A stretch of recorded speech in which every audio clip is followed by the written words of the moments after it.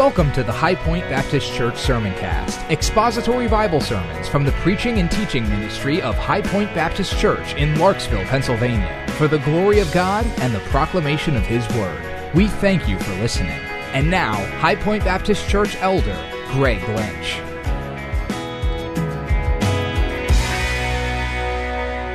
Let's begin this evening with a word of prayer, okay?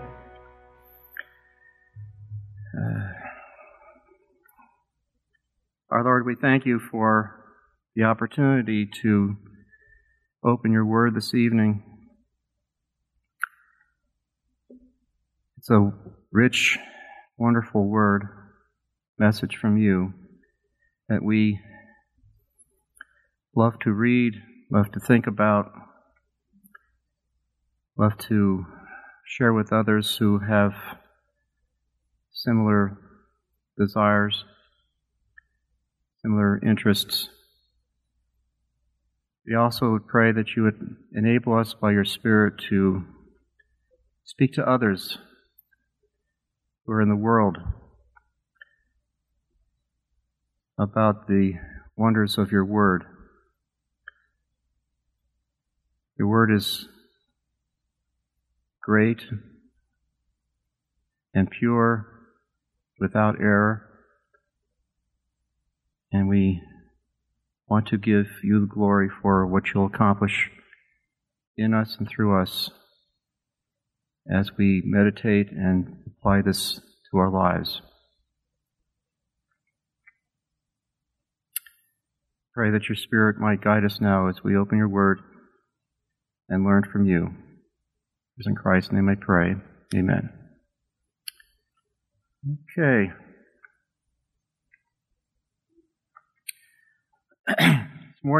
This evening's message, I've entitled it Last Days Contrasts. Not a very clear title, but we're going to be dealing with some contrasts in attitudes and actions between the world and true believers during the last days. Now, as I take a look at our contemporary life, it's very difficult not to be caught up in the worldwide happenings of the day and see their possible parallels or connections with end-time events. Take a look at any aspect of our society, whether it's religion or politics or economics. There seems to be some kind of real connection with what we can expect, or at least the world can expect, when the tribulation period hits the earth. These things may, I'm just going to stress the word may, all these events may be pointing to that period of time. I'd like you to turn your Bibles to 2 Timothy chapter 3. 2 Timothy chapter 3. I'm going to try to keep our message this evening to under 30 minutes. So if you see 7:50? About 7:50, we want to try to stop, regardless of where I am. I should be pretty close to the end, but 6:50. Well, 7:50. All right.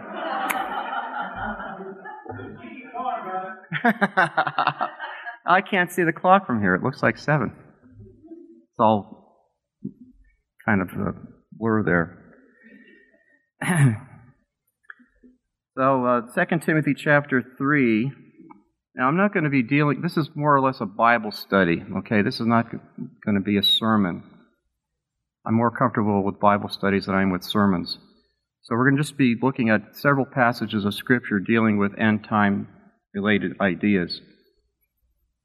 Okay, so 3:1, it says, "But realize this, that in the last days difficult times will come." The first point that I just want to bring out is that the moral climate during the last days, we're going to define last days, are described as violent, savage, dangerous, or in this case, difficult. I like the first three better than difficult. Difficult doesn't seem to capture what the last days are supposed to be about. Violent, savage, and dangerous. The Apostle Paul wants Timothy to know, that's why he says realize this, that during the church age and as the day of Christ's return for his people approaches, in other words, in the last days, okay, that's how I'm interpreting last days here. During the church age, that's when the last days started, and it's going to continue on until Christ returned for his church. In other words, in the last days, there will be difficult times that will be assaulting the earth. As I pointed out, difficult can be translated as savage or violent. And the word times is not referring to some kind of chronological thing. It's more referring to an era or an epoch or an age. Okay, so it's from the time when Christ came on earth until the time when he takes the church out of the earth. Now it says that in the last days difficult times will come. Paul doesn't seem to focus in on where these difficult times are going to take place. It seems to be a very universal application. In other words, it's not just in the Holy Land or in the Roman Empire, but it's a worldwide type of thing where people will be, well, the times will be savage and violent. Okay? And the idea here is that things will become increasingly savage and violent as we approach the end of the age. Now, in the Old Testament, when referring to the last days, it was referring to the time when Messiah would come. Okay? Take a look back at Hebrews chapter 11. Actually, Hebrews chapter 1. Just to get the idea of the last days being starting at the time when Christ came to earth the first time. Hebrews chapter 1.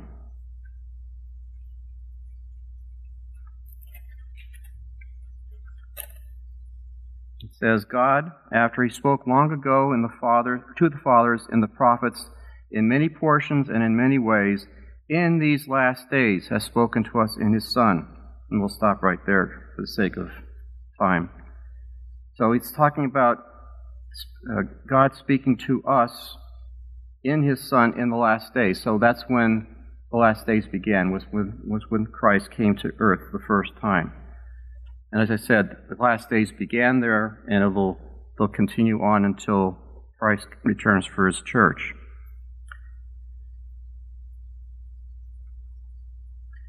Now, in the New Testament, last days, or in this case, I'm going to have you turn very briefly to 1 Timothy chapter 4, where a different expression is used. Just go back a few pages from 2 Timothy to 1 Timothy chapter 4, where it says, but the Spirit explicitly says that in the later times, okay, later times, some will fall away from the faith, and we'll stop right there for the time being. Okay, because we want to deal with the idea of fall away in a very short period of time. Okay, so the last times, or later times, refer to periods of time or eras in the latter stages of the church, before Christ returns for his people. So it's that last part in 1 Timothy 4 is talking about the latter part of the last days. In other words, right up until the very end of the church age. So that's what's the distinction between last days and later times. Okay, back to 2 Timothy. Verse 2. It says, for men will be lovers of self, lovers of money, boastful, arrogant, revilers, disobedient to parents, ungrateful, unholy, unloving, irreconcilable, malicious gossips, without self-control, brutal, haters of God, or haters of good, treacherous, reckless, conceited, lovers of pleasure rather than lovers of God, holding to a form of godliness, although they have denied its power. Okay? This is talking about the breakdown of civilization, so to speak. Civilization in various ways. Now, I'm not going to go through all these. That would take several weeks to go through all the explanations of these terms. But I just want to point out a few things and how I've divided up these particular verses. The first thing I just want to point out is that men will be lovers of self. Okay? People will become increasingly narcissistic. Everybody's heard of that term before, I suppose, but probably don't know where narcissistic comes from. Maybe some of you do. But I found this explanation in Encyclopedia Britannica. Narcissus in Greek mythology was the son of a river god and a nymph. He was distinguished for his beauty. According to Ovid's Metamorphoses, Narcissus' mother was told by the blind seer Tiresias that her son would have a long life, provided he never recognized himself. However, his rejection of the love of the nymph Echo drew upon him the vengeance of the gods. And this is the point. He fell in love with his own reflection in the waters of a spring and pined away or killed himself. In other words, he was just out in the nature one day and he came upon a pond and he fell down at the edge of the pond and he looked at the water and he saw his reflection in the water. And that proved to be very bad for him because he died or he killed himself because he saw his reflection in the water, because he saw his beauty, how beautiful he was. And who can deny that we live in a narcissistic age? There are so many people in this world who are in love with themselves to an extended extent. I was in school the other day, and I heard a fifth grader. She said the word narcissistic. I heard it and I said, wow, that's a good word. And I said, do you know what that means? And she thought for a little while, and she said, people who love one another or love each other. Okay, and I said, well, not exactly. It has to do with an obsessive love for yourself. And who can deny that we have that in our culture today? People just take a look at it. They just love themselves so much, so over the top, that it's hardly believable what we're seeing in our culture. The second thing we have is lovers of money, and we can talk about that forever, but the idea is that the world idolizes wealth. There's no question about that. They put wealth ahead of everything. They exalt themselves. The next part, dealing with boastful and arrogant, they will exalt themselves and their possessions, thinking themselves far superior to all others, being boastful and arrogant. Okay, the next word, revilers, they will speak disrespectfully of God and of sanctity, of holiness. They revile God at every stage of the way.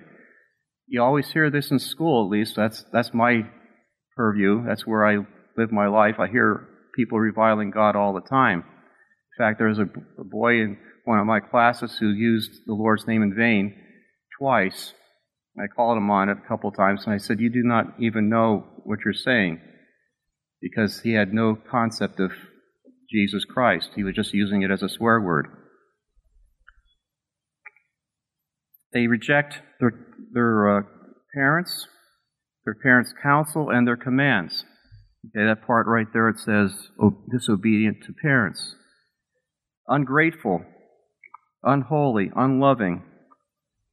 They have nothing to do with holy living, a lifestyle that's set apart for God's use. They have no concern for those kinds of things. They purposely neglect to thank God for their lives and for what He has given them. These things are prevalent, have been prevalent throughout the church age, throughout hundreds of years, but it seems as though things are getting worse and worse and worse, which the Scriptures tell us they're supposed to do in the latter times. Okay, it says they will not show love. They will not be able to be at peace with others, irreconcilable. Okay, we see a lot of that today, that people just don't want to get along with each other. They will defame others through malicious gossip. We see that constantly on the news, especially in recent days, with the judge constantly talking against him. They'll be incapable of exercising self-control in every way. They will be violent and cruel or brutal. Now, we can't argue with that either. We see that constantly throughout the world, not just in our country, but all throughout the world. They will hate the morally good thing. They will be unfaithful in general, in other words, just treacherous toward one another. They will be impulsive and take dangerous, unnecessary risks, in other words, being reckless. There are a lot of people who are reckless with their lives. They don't really care. They drive 100 miles an hour without even thinking about it. They'll elevate their importance, being conceited. They'll seek sensuality at all costs and will have no place for the worship of the true God. And it comes to verse 4. It says, lovers of pleasure rather than lovers of God.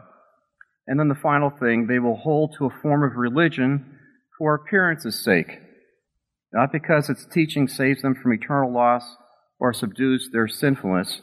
It's a very self-serving, hypocritical type of lifestyle.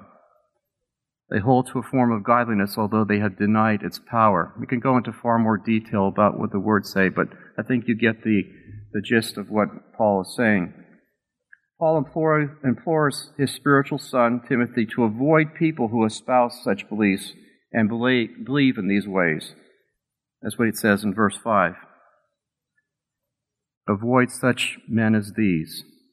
Okay?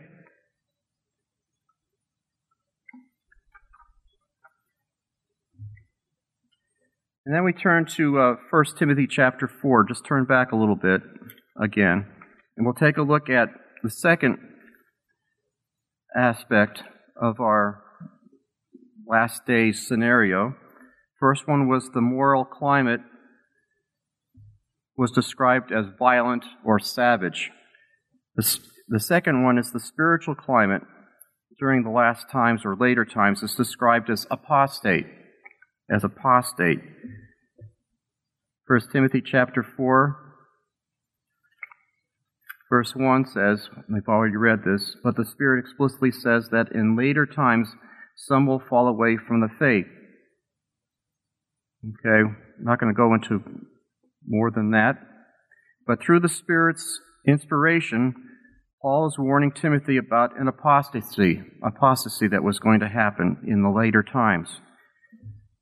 I just want to direct your attention to that particular word, apostasy, because we're going to come back to that later after we look at 2 Thessalonians 2. So if you turn to 2 Thessalonians 2, just a few pages back.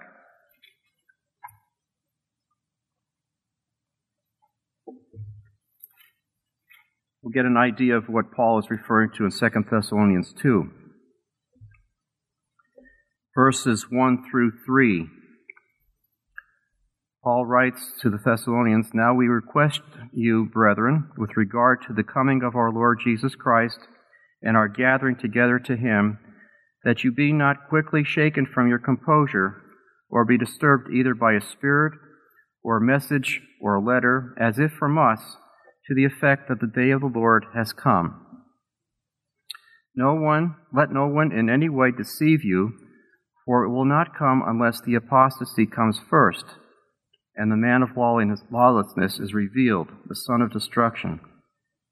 Okay, and we'll just stop right there for right now. Paul here is addressing an eschatological question regarding the timing of the coming of the Lord Jesus Christ and are gathering together to him. This is an event which he seems to join together as one, the coming of the Lord Jesus Christ and our gathering together. It seems like he's putting those two together. We're going to be considering how that particular event stands in relationship to the day of the Lord. Okay, the day of the Lord he refers to back there at the end of verse 2. The people had received a letter that told them that the day of the Lord had already come. Okay, so just keep those two events in mind. The coming of our Lord Jesus Christ and our gathering together to him, and then the day of the Lord. They're afraid that they've missed the rapture of the church, which I believe is the gathering of the people together. Okay? Paul is seeking to comfort the Thessalonians about this erroneous communication that they received that said that the day of the Lord had already begun. So at this particular time, he's instructing them not to allow its false content to disturb or to deceive them. Okay, we know from 2 Thessalonians 1, verses 6 through 10, that this day that he's referring to is pointing to a time of judgment for unbelievers and a period of relief for believers. Let's take a look at 2 Thessalonians 1, verse 6.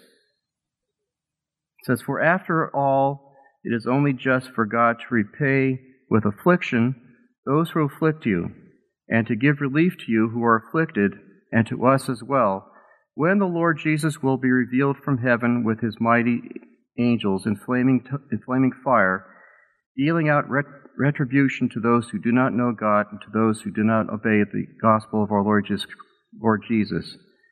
These will pay the penalty of eternal destruction away from the presence of the Lord and from the glory of his power, when he comes to be glorified in his saints on that day, and to be marveled at among all who have believed, for our testimony to you was believed."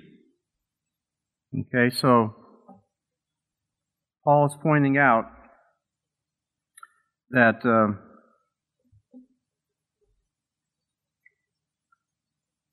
these people were being deceived by this letter.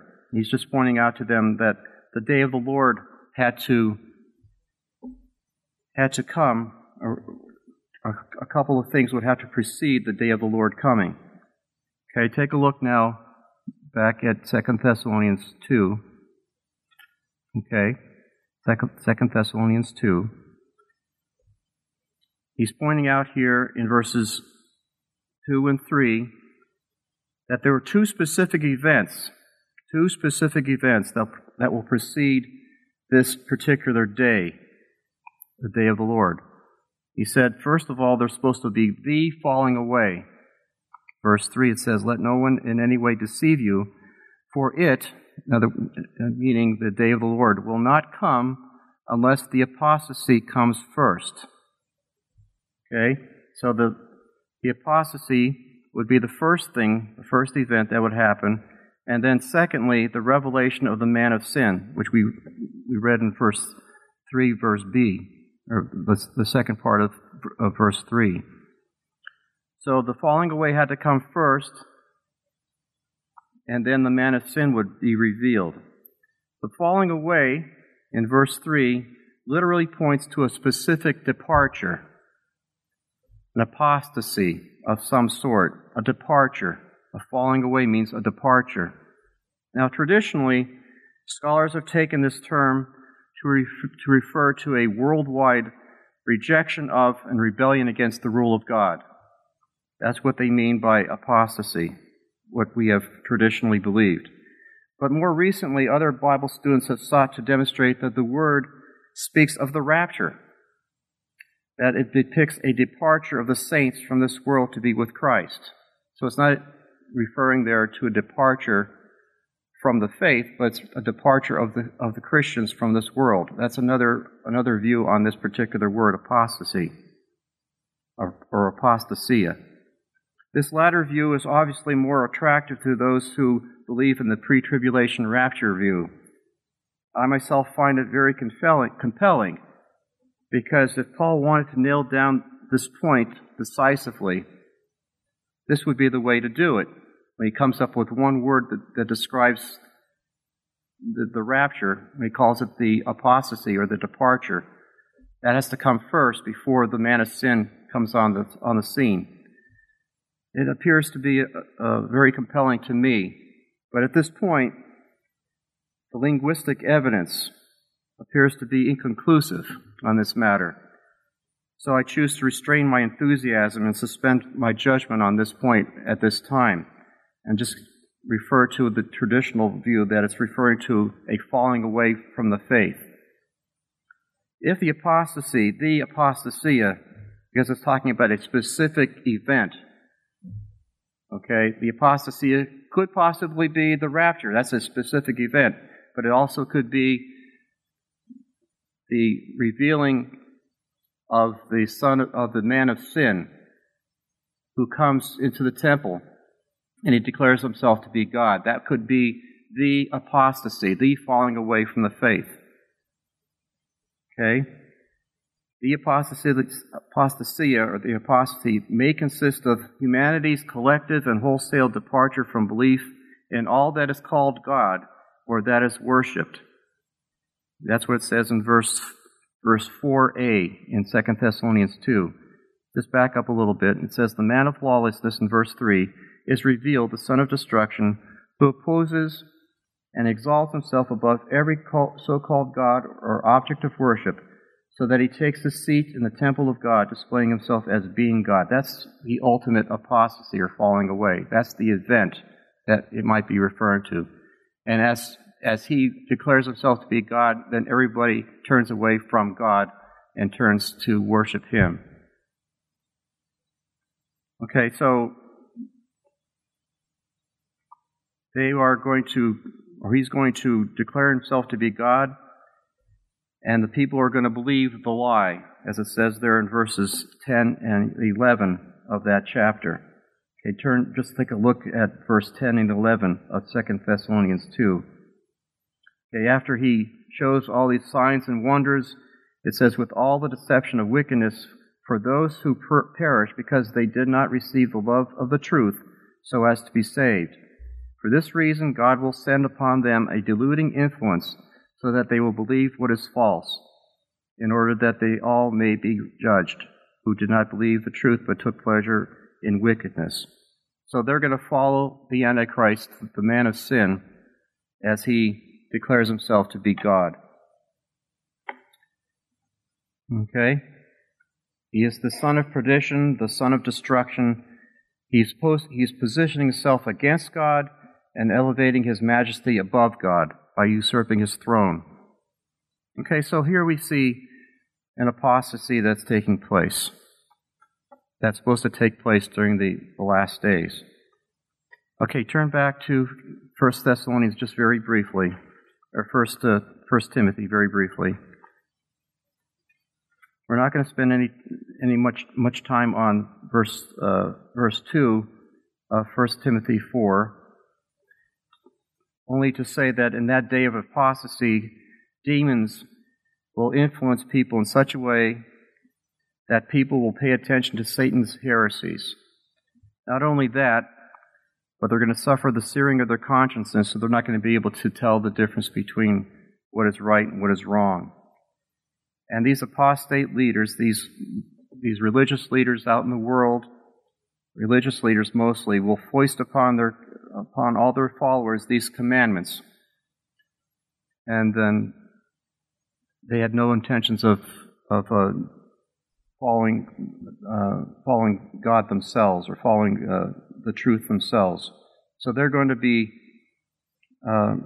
bringing all these false doctrines upon the earth during the latter times. It says, they fall away from the faith, paying attention to deceitful spirits and doctrines of demons by means of the hypocrisy of liars, seared in their own conscience as with a branding iron.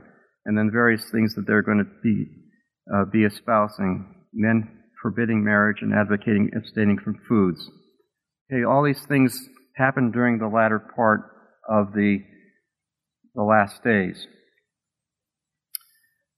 Okay, then we come to the Christian response. We see the way the world's attitudes and actions will be displayed during the last days, all the horrible,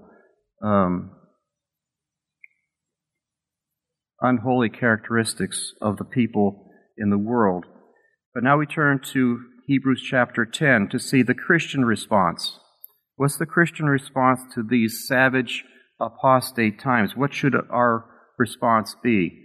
My purpose tonight was mostly to try to encourage one another, encourage you, encourage myself, in light of the type of world, the kind of world that we're living in.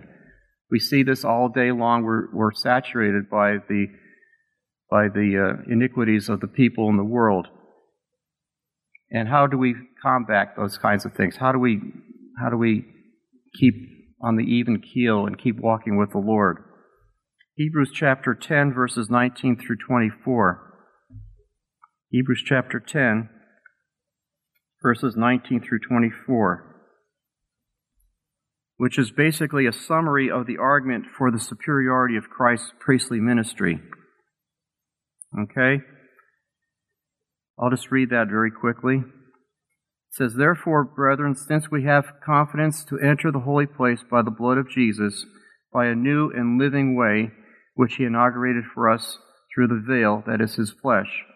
And since we have a great priest over the house of God, let us draw near with a sincere heart in full assurance of faith, having our hearts sprinkled clean from an evil conscience and our bodies washed with pure water.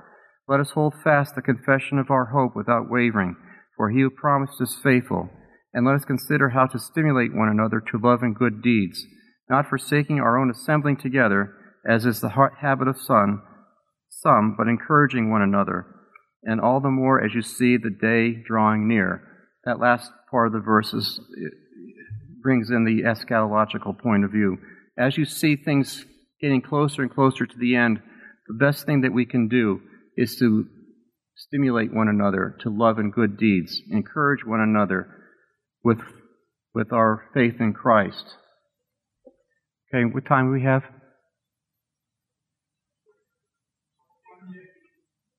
Okay, I'll just cut it short because I had another page or two.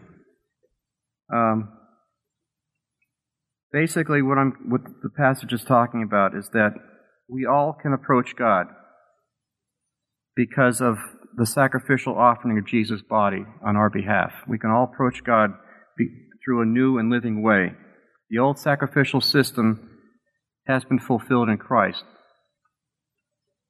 We have a great high priest presiding over the church forever. You can take if you're taking a note or two, or you have your Bible there, you can just write in Hebrews chapter 7, verses 23 through 28. The point that we want to focus in on, what I just read here, are these three exhortations, these let us exhortations in verses 22 through 25. Verse 22 talks about drawing near to him with a sincere or true inner life that's controlled by faith in God. Because we're believers, we can now come before the Lord, and he's exhorting us to come before the Lord in purity and holiness, having confidence in his promises, being assured of our salvation. We can come to him and not fear, because he has paid the price for our salvation. And this coming before God is consisting of two things. We have a conscience that's been cleansed from the defiling thoughts, because it's been sprinkled with the blood of Christ. In other words, the blood of Christ has cleansed our conscience so that we can now come before the Lord without fear. And he's also saying we should come before the Lord with a body that's dedicated to his service. Okay, so God wants us to give our entire selves, not just our minds, but also in our hearts, but also our body. It all belongs to him and should be used in worship. Verse 23, where it says, "Let us hold fast the confession of our hope without wavering." We should maintain a firm understanding of what our faithful God has promised us. He has given us and promised us eternal salvation and blessing, and we should hold on to that conviction. Hold on to that belief, that understanding in our hearts with conviction. And then finally, in verse 24, we should think seriously about how we are to stir up or stimulate or incite within one another ways in order to demonstrate God's love to one another through good deeds. Spend time thinking about how you're going to stimulate somebody else to do good deeds that are going to bring glory to God. Local churches should not neglect spending time encouraging one another more and more, especially as we see the day approaching. As we see events in the world perhaps pointing toward the time when Christ is going to return, we should be spending more time with one another in fellowship and encouraging one another to do the right things, do good works to bring glory to God. This is what the encouragement is for tonight. We see the world in many ways deteriorating rapidly wherever we look. We have to maintain our own relationship with the Lord, our own fellowship with the Lord, and endeavor to encourage one another in the faith. Stimulate one another to do the kinds of things that will build each other up so that we appear as lights in the world, because the world is very dark out there in this particular time of history. Okay, so let's have a word of prayer.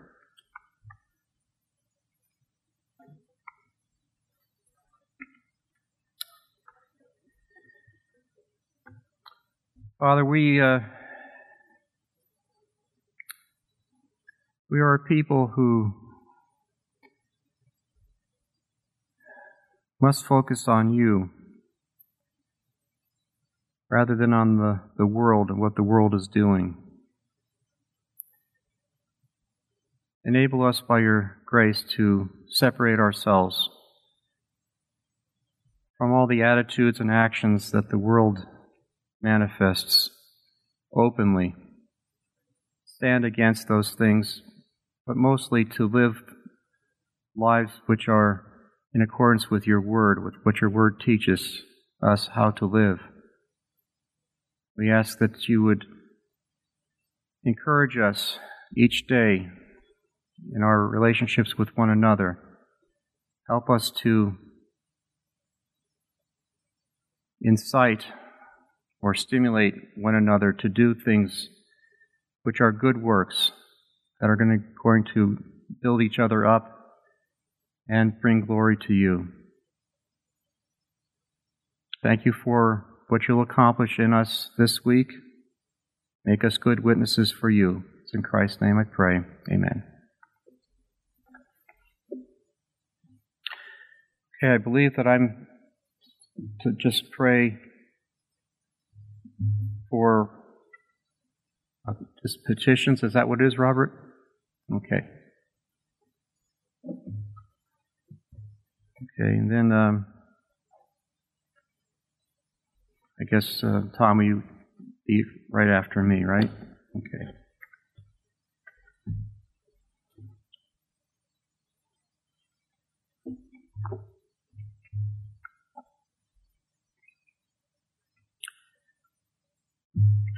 Our Father, we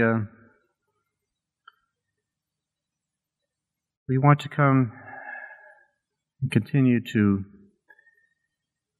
petition you for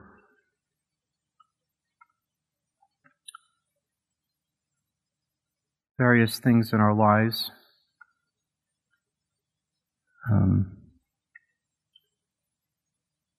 The concerns of many of us are for our unsaved loved ones. You are a God who is a God of grace and love and mercy. You are sovereign in all your ways. And we trust that you would work in each one of our hearts. Give us the courage that we need to speak a word for you. And just trust you for what you will accomplish, because you are a God who is just and righteous and holy.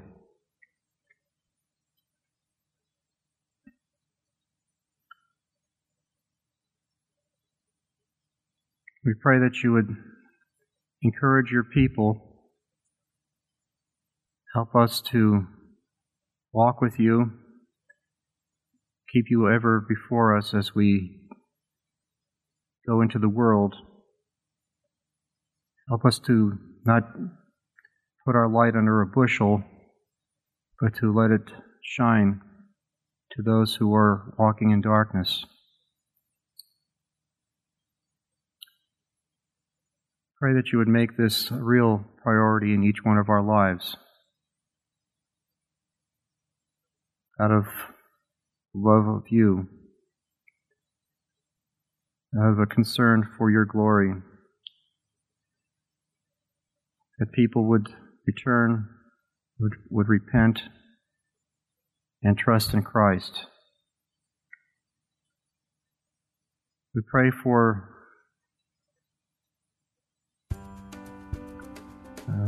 pastors of this church. You would strengthen them, help them to continue to be faithful to you in preaching and teaching and counseling and all the other things that they are involved with. That you would be pleased to grow this church spiritually as well as numerically. That we might corporately bring glory and honor to you. In Christ's name I pray. Amen. You've been listening to the expository Bible teaching of High Point Baptist Church Elder Greg Lynch on the High Point Baptist Church Sermoncast, and we pray you have been blessed by what you've heard. If you have any questions about the gospel of our Lord and Savior Jesus Christ, or if you would like to speak with someone concerning salvation through faith, please reach out to us right away. It would be a great joy and blessing to minister to you. Contact information can be found on our website. If you have any additional questions or comments regarding this sermon, would like to know more about our church, or would like to submit a prayer request, just visit us online at highpointbaptist.church. Additional sermons can be found on the Sermoncast page of our website and may be downloaded or streamed free of charge. Our website again is highpointbaptist.church. Thank you again for listening. May grace and peace be multiplied to you in the knowledge of God and of Jesus our Lord. Copyright 2018, High Point Baptist Church, all rights reserved.